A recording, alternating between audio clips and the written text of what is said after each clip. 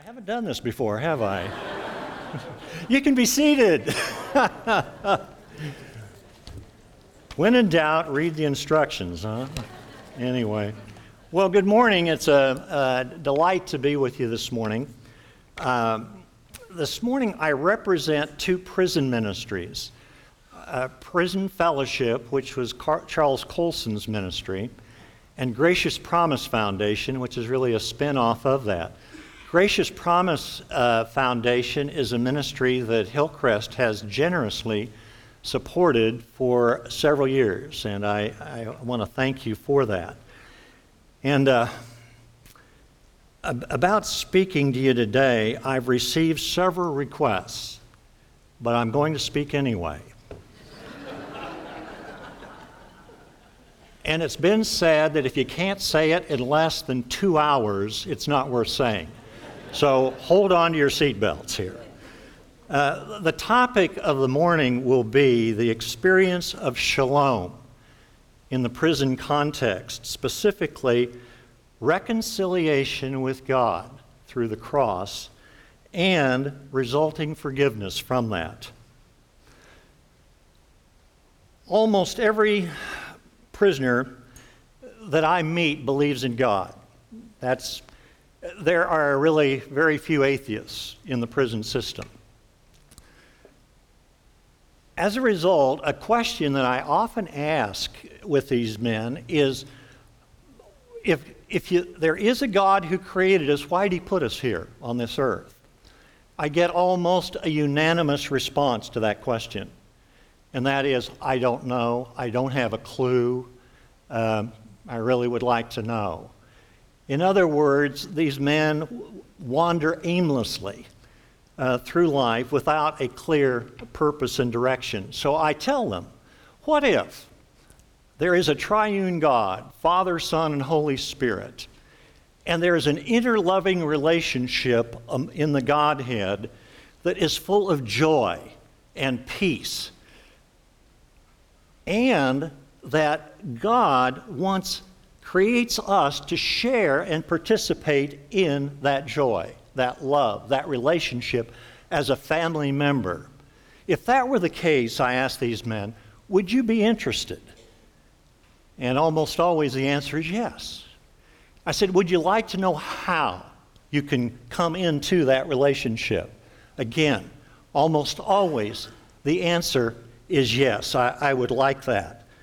Now, there's a problem, of course, and I think, personally, it's the biggest problem that's ever had to be worked out in all of history, and that is, how could a holy, perfect God have fellowship with sinful, imperfect man without compromising or corrupting his own character? It's like mixing oil and water. One pollutes the other.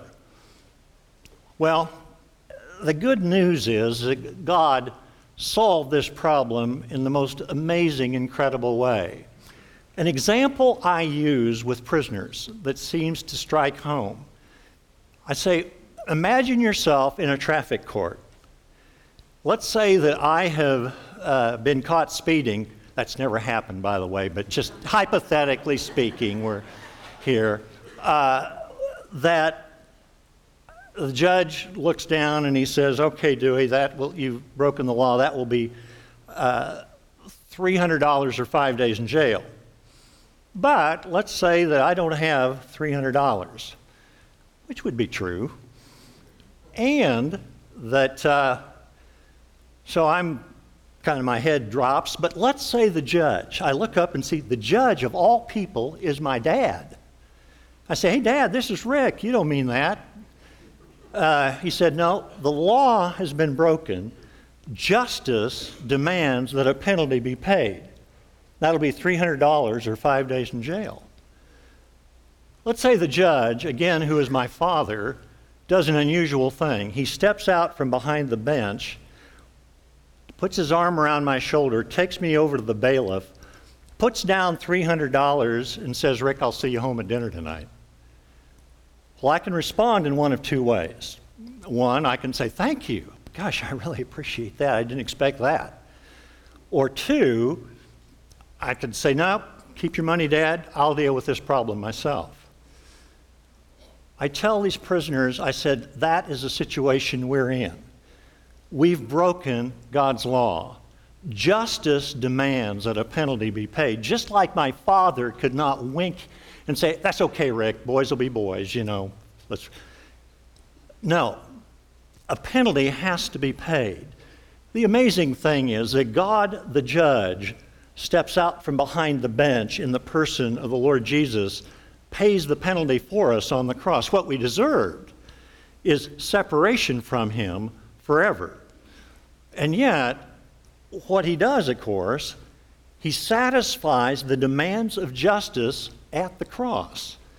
The most incredible intersection between love and justice takes place at the cross of Jesus Christ. It's not just an emblem of God's great love for us, but there is a business and legal transaction that took place there, where God's justice is satisfied, and necessarily so, which enables him then, and only then, to release his forgiveness to us. Now, the prisoners have a real problem in the sense of understanding that God forgives them. Remember this Philippians 3 verse, forgetting what lies behind, press forward. They have a hard time forgetting what lies behind. They have a lot of baggage that they have. They have damaged most of the relationships in their lives that are meaningful to them. They've hurt people. They've lied. They have deceived others as well as themselves. And they've done some things that they greatly regret, and many feel they're beyond God's forgiveness. And yet, the fact is that God takes care of that problem, of course, on the cross. Now, they feel unworthy of God's love.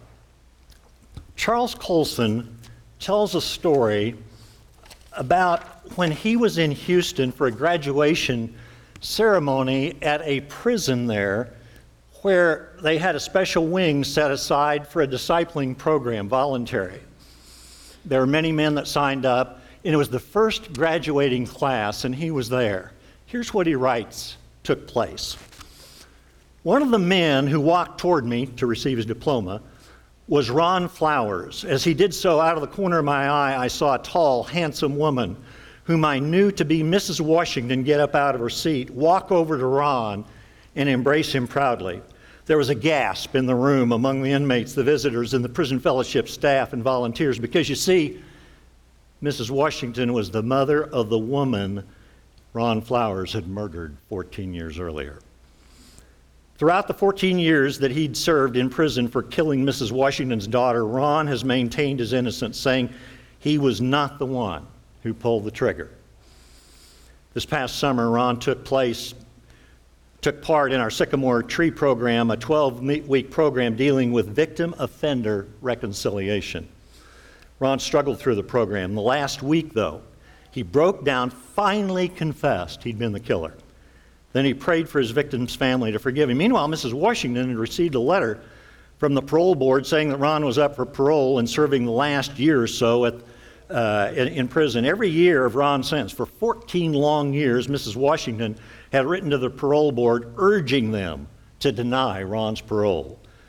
But God had been working in her life and impressing upon her the need to be finally forgiving Ron, even though he'd taken her only daughter's life, and both her husband and her only other child had plunged into deep depression over the tragedy and died soon after.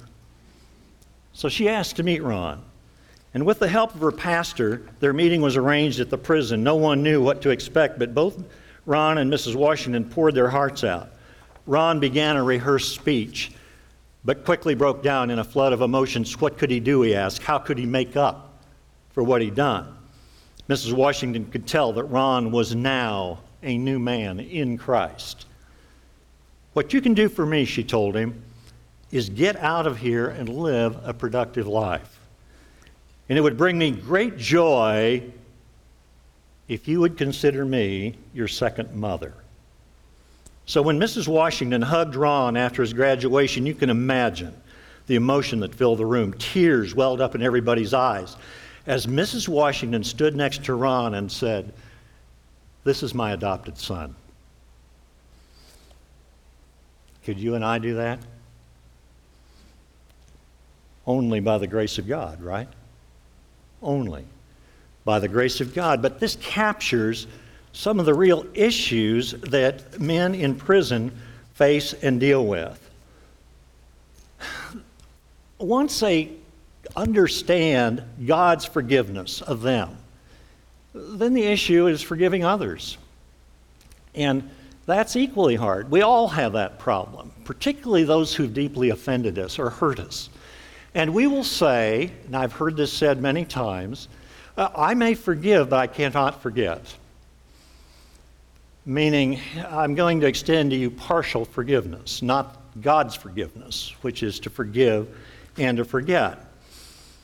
But one of my prisoner friends says, when we don't forgive somebody, we're letting them rent space in our mind. Meaning, they have a certain control over us as long as we don't forgive that person. We think about them. We let them control our attitude and our actions. And then a lot of these guys will also think, well, you know, the people that they're most upset about, by the way, are judges, business partners, ex-wives primarily, people that they feel have treated them, unfairly. They, like we, wait for these people that have hurt us to come around and ask for our forgiveness, to recognize how deeply they've hurt us. And that's a long wait, because they don't come around. They don't get it. They don't understand what they've done to us and how they've hurt us. At that time, it's important for us to remember Jesus' words from the cross, "Father, forgive them, for they know not what they do." Meaning, Father, the Romans, they don't have a clue what they've done here today. And it's the same with us. In other words, not waiting around for that to happen. One of the more interesting guys that Mary Kay and I met up at the prison in Leavenworth, we go in every Tuesday night and do a Bible study at Leavenworth Federal Penitentiary. This is our 22nd year when we've done that. We've met some interesting people over the years. One of the more interesting is a guy named Jim Hirschberger. Now, Jim, if you're a KU fan, around the football field at KU is the Hirschberger track. Speaking of KU football, Bear Bryant's widow asked to be buried at the 50-yard line at KU Memorial Stadium because she wanted to be as far removed from football as she could possibly be.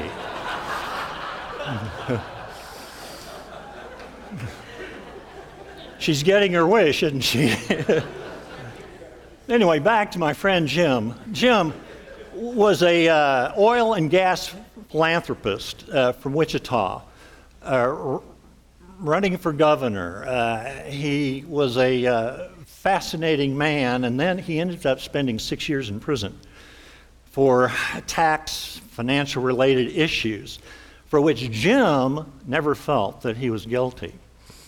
Well, we struck up a good friendship, and Jim was involved in our Bible study, and he was a very strong practicing Catholic, but I think came to a deeper relationship with the Lord in our time there. Well, after getting out of prison, Jim and his wife Sally, they moved to Lawrence for a couple of years, then to Bonita Springs, Florida.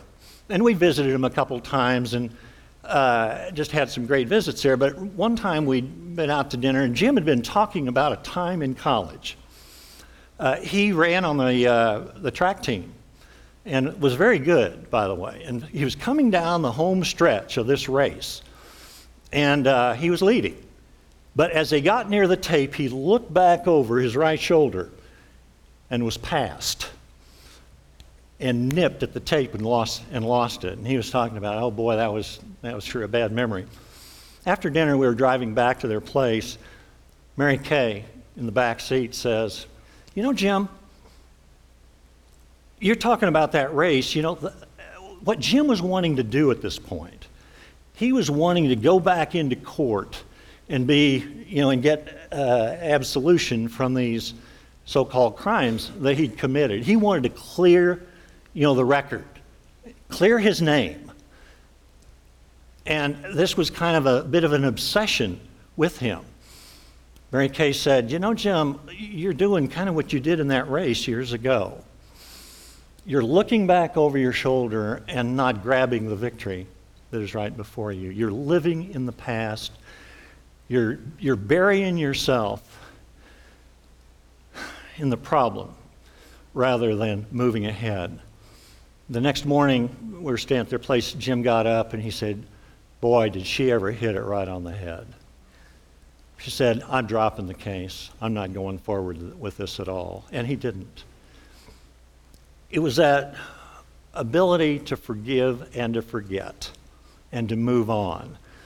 Now, this is part of this reconciliation with God. He wants us to be reconciled to himself.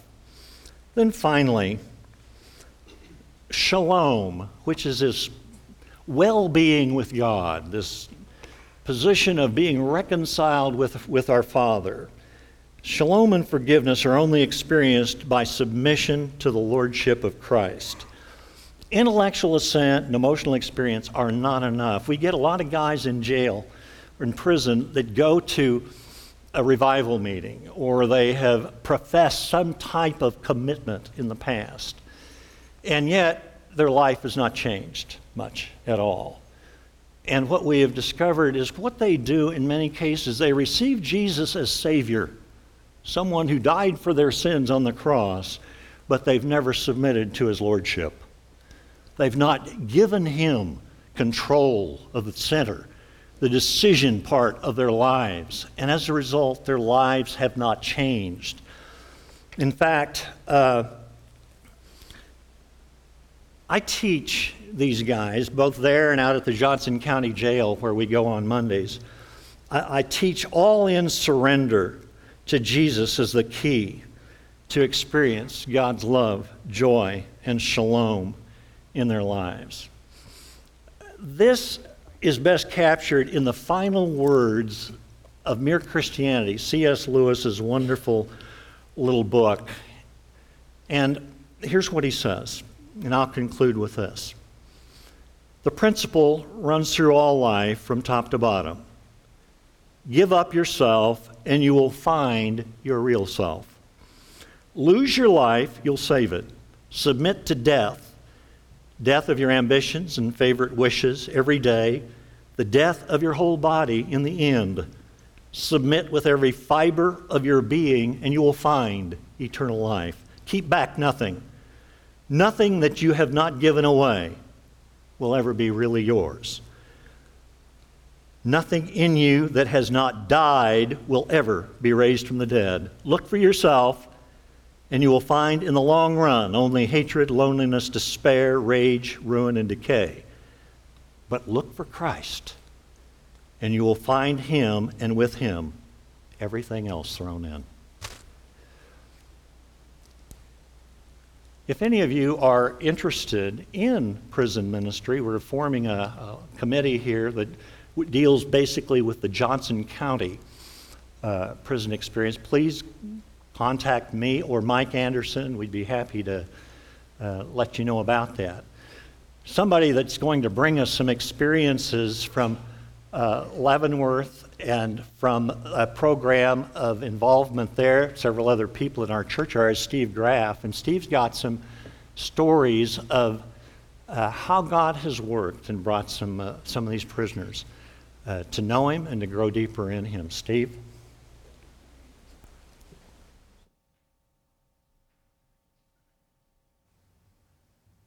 Good morning.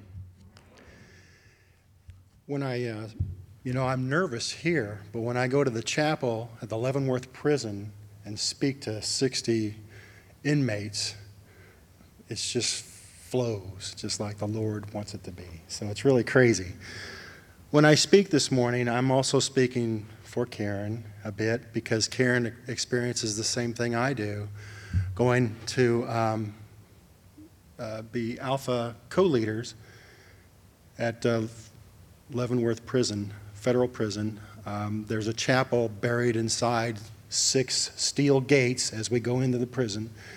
And we go in there and we find the peace of the Lord. And I know Daniel knows what we're talking about because he came out and worshiped one time, and the guys can't wait for him to come back.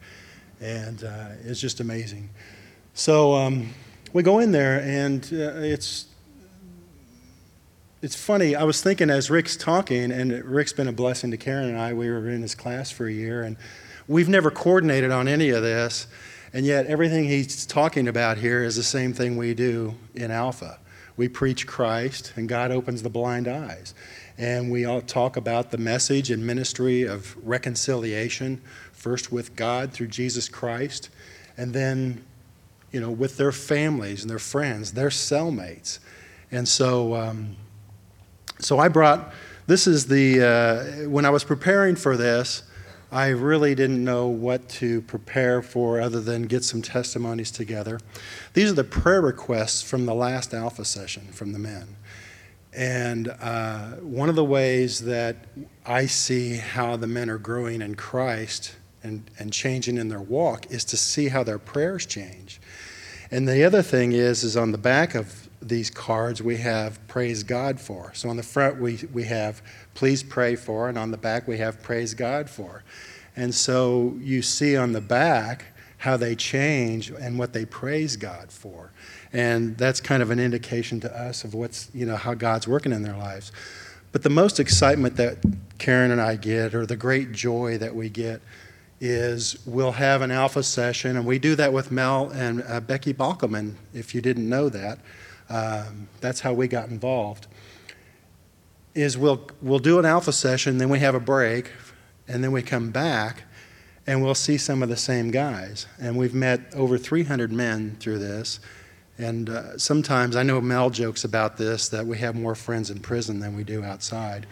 And that's really true in some cases. Some of these guys are really strong Christians, and they bring other guys in. But the excitement for us is we'll see a guy, for instance, the first Alpha that we had, I remember the first Alpha we had where on the very first night we had a couple guys say, God is Jehovah and Jesus was his prophet. I'm like, oh boy, here we go. This is going to be a good one. And then we see him next time and how I talk about how Christ has changed his life. And it's just an amazing thing. So now when we hear that on one of the first or second nights, we think, oh boy, God's up to something. This is going to be great. But I just wanted to read some of these testimonies from these guys that they gave. One of the Alphas we started with a couple sessions ago, we just, instead of doing the intro, we asked guys to just come forward and give their testimony. And David here was raised Jewish, and he suffered from many addictions and felt that he had many demons he had to deal with through the addictions. But Jesus saved him, and now he has peace and love for the Lord. We remember David because he was so excited about reading the New Testament. He was like, hey, he didn't know this stuff existed. And he was just so excited for the New Testament. And Jonathan learned how to read. He was illiterate when he went to prison. He learned how to read in a Bible study class. And praise God for that. And in one of the songs that was sung earlier, it's talked about the kindness of the Lord led me to repentance. We hear that all the time. Guys who, like for instance, Mario, one of the men that we met in our first Alpha, Hispanic. He talked about, in fact, our first Alpha session, there was 5 Hispanic guys. They didn't speak English at all, but Mario could. And so they joined our group, and he interpreted as we spoke. And this went on for a couple weeks until finally one of the men from the yard came in and led a Hispanic group. But Mario talked about how he knew God was working in his life. He was a gangbanger in southern L.A. And how he got hit in the back of the head by a hammer, but God healed him without even going to the hospital or a doctor. And how he was shot at point-blank range 4 times and nothing hit him. And then he ended up in prison. And these guys really suffer a lot out at Leavenworth and all the prisons, because if you either have to join the gang or you really have to be, stand firm in your faith.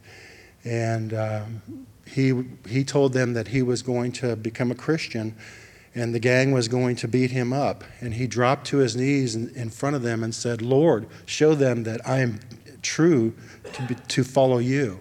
And they left him alone and respected him after that, and he was able to preach Christ to them.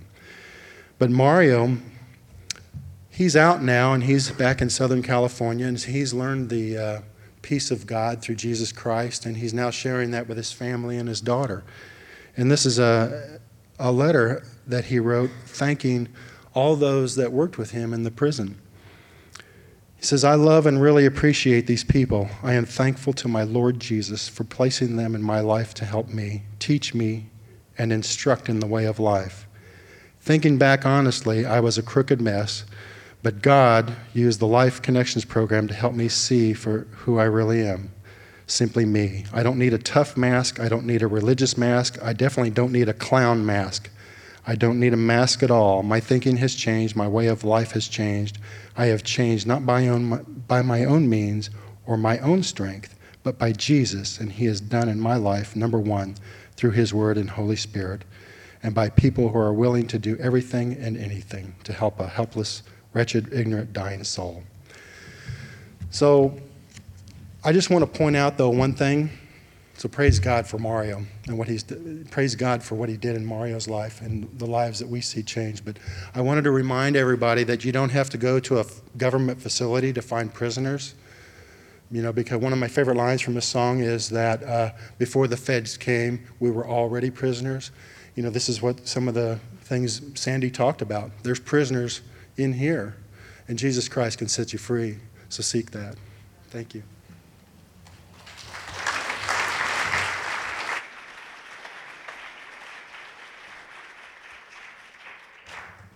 Let's have a word of prayer.